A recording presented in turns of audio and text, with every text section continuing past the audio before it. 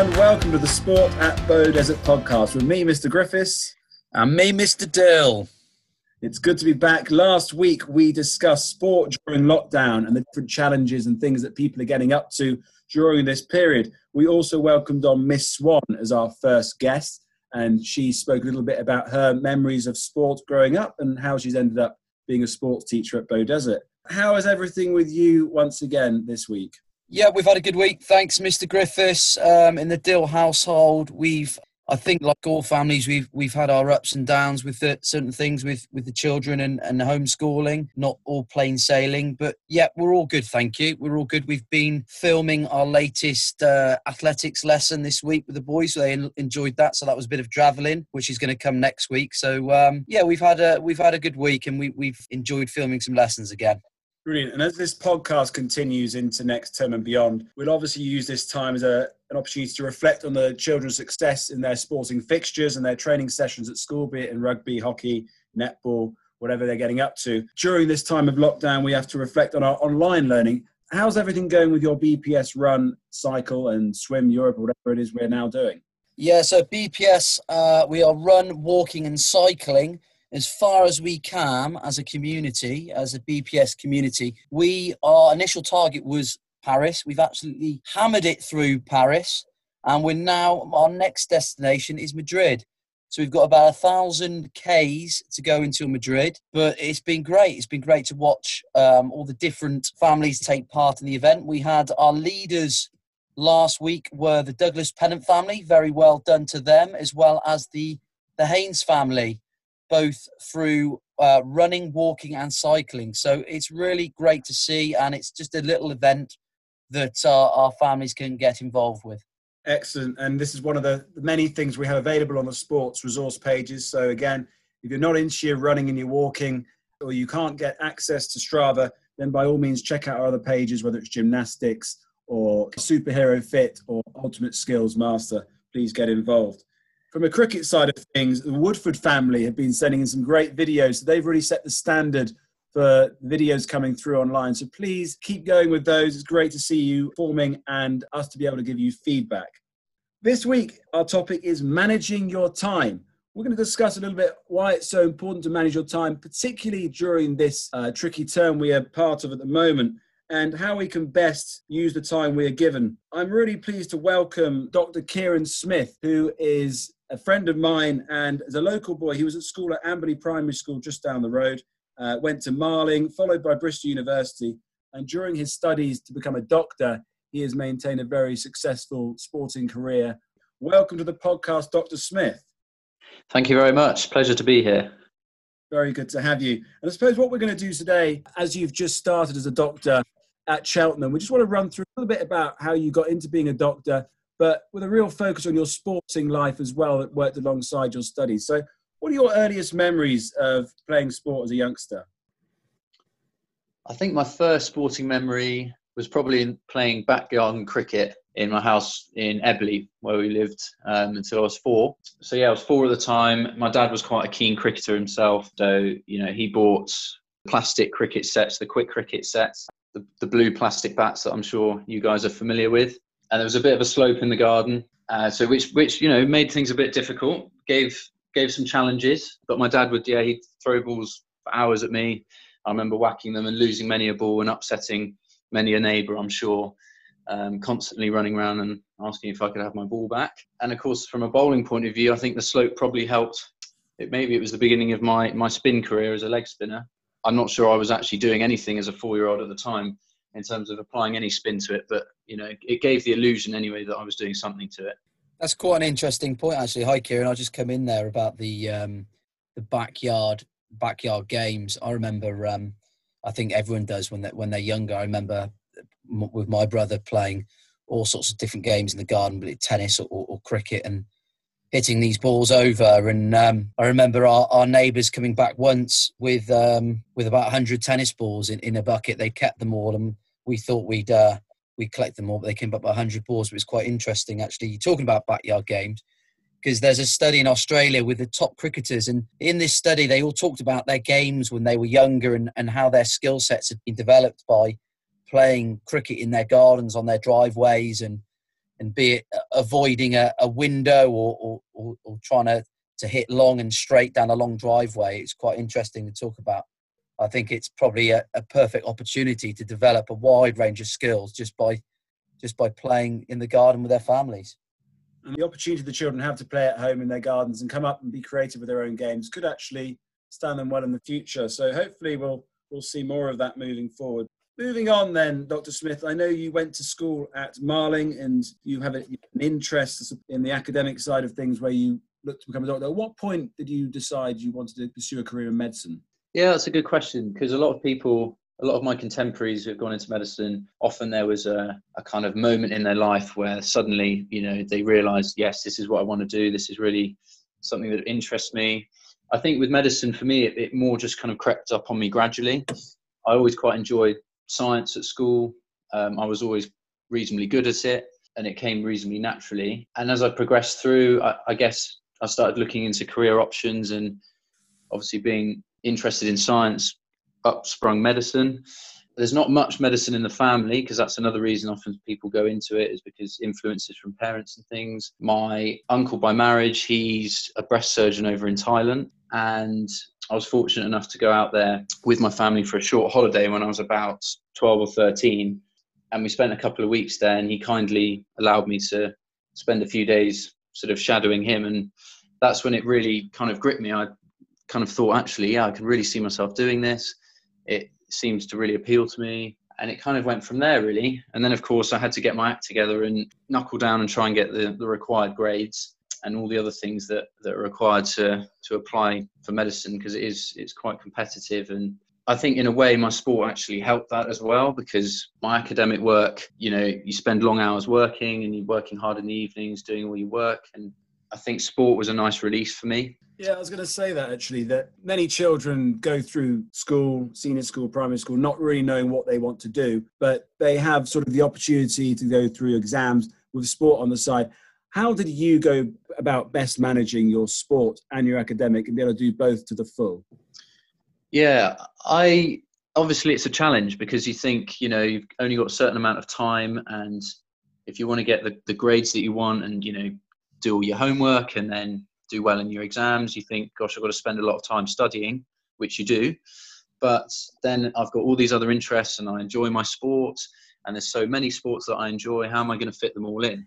So that's the challenge. And it isn't easy, I'll admit that for sure, but it's certainly doable. I think one of the myths are that, there isn't time to do both. I'm of the view that there certainly is time. And actually having sporting commitments structured within your week makes you realize that you actually only have a small window to do your studies if you want to then go to cricket training, for example, or go to football practice. You might get home from school at 4:00 and that you've got cricket nets at 8:00 in the evening. That's a small little window to get your homework done and your revision done for the next day or whatever. So it forces you to be quite strict with yourself and disciplined, and you knuckle down and do it. And I think sometimes it's quite easy to drift into a pattern of thinking of, when you don't have those sporting commitments, you can think, oh, I've got all evening to do this. And you keep putting stuff off, and actually you just aren't as productive. So I think you can, in a way, having that structure of sporting commitments throughout the week helped me realize just to get the work done quickly and effectively. And that doesn't mean necessarily spending less time studying. It just means studying more effectively. So you're making more of your time, if that makes sense. Okay, so Kieran, obviously you were due to graduate this summer. Your course was finished 2 months early. You obviously graduated earlier than was expected, and now you're working full time at Cheltenham during this time. What would you say sport has given you in terms of a skill set outside of playing cricket or playing rugby or playing football? What skills has that offered your role as a doctor now? Yeah, that's a really good question, because again, I think the things that you learn in your studies and the things that you learn through your sport can actually often be very, very similar skill sets. And that's why I think they're so compatible. So I think some of the qualities that sport has helped me take into my role now as a doctor, one of which would be leadership. Sport, for example, I play a lot of team sports, so cricket, rugby, football. You're on the pitch with several other players, and you're learning to work in a team, you're communicating with them, you're learning all of those skills, those leadership skills, how to be, a role model, set an example. And just in the same way, as a doctor now, patients look to you as a role model and someone that they're going to put their trust in you for their ongoing care. And so I think leadership is really important in that sense, as well as the leadership within sort of the medical team that you're working in. And that's not just doctors, but that's nurses, that's physiotherapists, that's the pharmacists.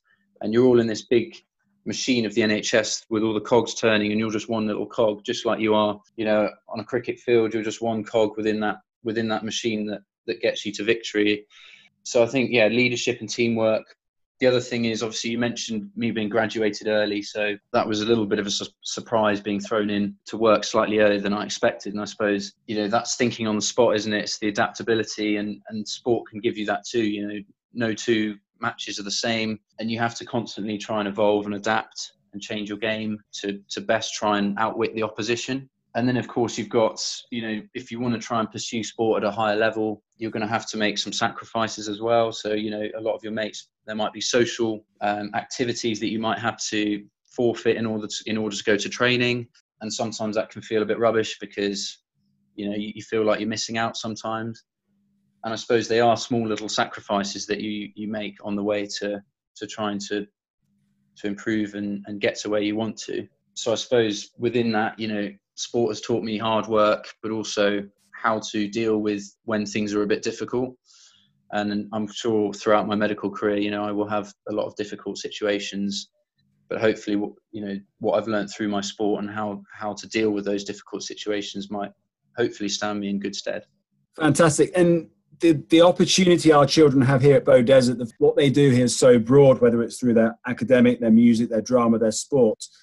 We really encourage them to do as much as they can and to do everything and be as good as they can at everything, so that later on in life, when they need to, they can have a broad range of experiences to go to and decide. So what advice would you give our children when they're going through their journey, prep school to senior school, and they're doing so much? What advice would you give them moving forward about how long they should continue doing things before specialising in what they believe they might do in the future? Yeah, I think especially for, the kids at Beaudesert, I think it's so important just to keep an open mind and try different things, stick with different things. Obviously, you can't do absolutely everything. You can't, play every single sport and play every single instrument, as well as, doing incredibly well in exams, etc. You can't do absolutely everything, but I would say try and do as much as you possibly can. Don't just commit yourself just to one sport or, one instrument or whatever. I think, there's so much that we can learn from different sports, and often they complement each other. So, for example, I always played rugby and football in the winter and cricket in the summer. And although there was some overlap in terms of the time taken with each sport, I think, they actually complemented each other. They're both, the athleticism required in rugby and football helped me with my cricket. And I think you can easily get drawn into believing that you're only, good at one sport maybe, or that this is your sport. But I think if you can, try and keep your options open and play as many as you can. I think you saying being open-minded, that's a really key thing. Be open-minded.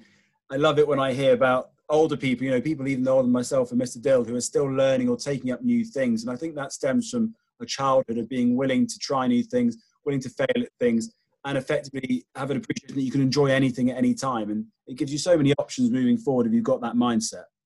Yeah, definitely. And I think even, when you first take up a sport, inevitably you're not going to be the best at it, are you? Because you're still learning it and it's all very new. But that shouldn't be a reason not to try it. And, always give something a go and persist with it, even if you don't feel like you're particularly good at it. Stick at it, because with practice, things get better and you enjoy it more. And like you're saying, open-minded, there's a lot out there that you can try, and it's never too late to take up a new sport. Last week, we listened to Ed Jackson, how he encouraged us to see things in a positive light that may otherwise be seen in a really negative light. And this time that we've got at home with our families is giving us a real sense of owning our time and sort of forcing us to evaluate how we best manage our time. We haven't got the normal structures that we're so used to. So, Mr. Bill, what sort of tips would you give our children or anyone else listening as to how to manage their time during this particular period? Yeah, I mean, I think the children have got their daily timetable in front of them. They've got that to follow, but they've really got to give their time outside of that. And it might be between lessons, small breaks. It doesn't necessarily mean going outside and spending huge amounts of time in the garden, but it's about managing their time into small breaks throughout the day, I think works.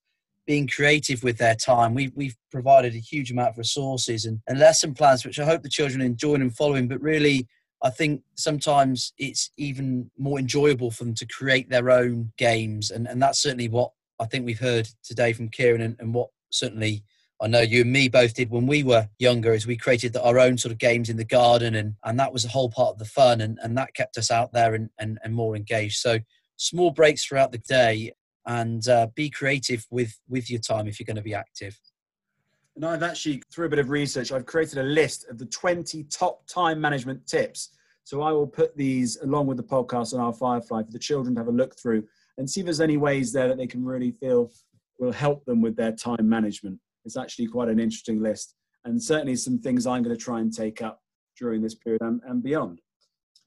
Brilliant. Thank you very much, both of you, for your time. Next week on the podcast, we will be welcoming Mr. Dan Robinson, who is going to talk all things marathon running and his memories of being a pupil at Bow Desert. And also, the little theme will be on not giving up. So always trying to achieve success without quitting. We look forward very much to that. Thank you very much, Dr. Smith, for joining us tonight on the podcast. Absolute pleasure. Thank you for having me. And Mr. Dill, thank you as always for your company. Thank you, Kieran. And look forward to seeing you both and hopefully speaking to you both again soon. And stay well, stay safe, everyone back at home. Thank you for listening.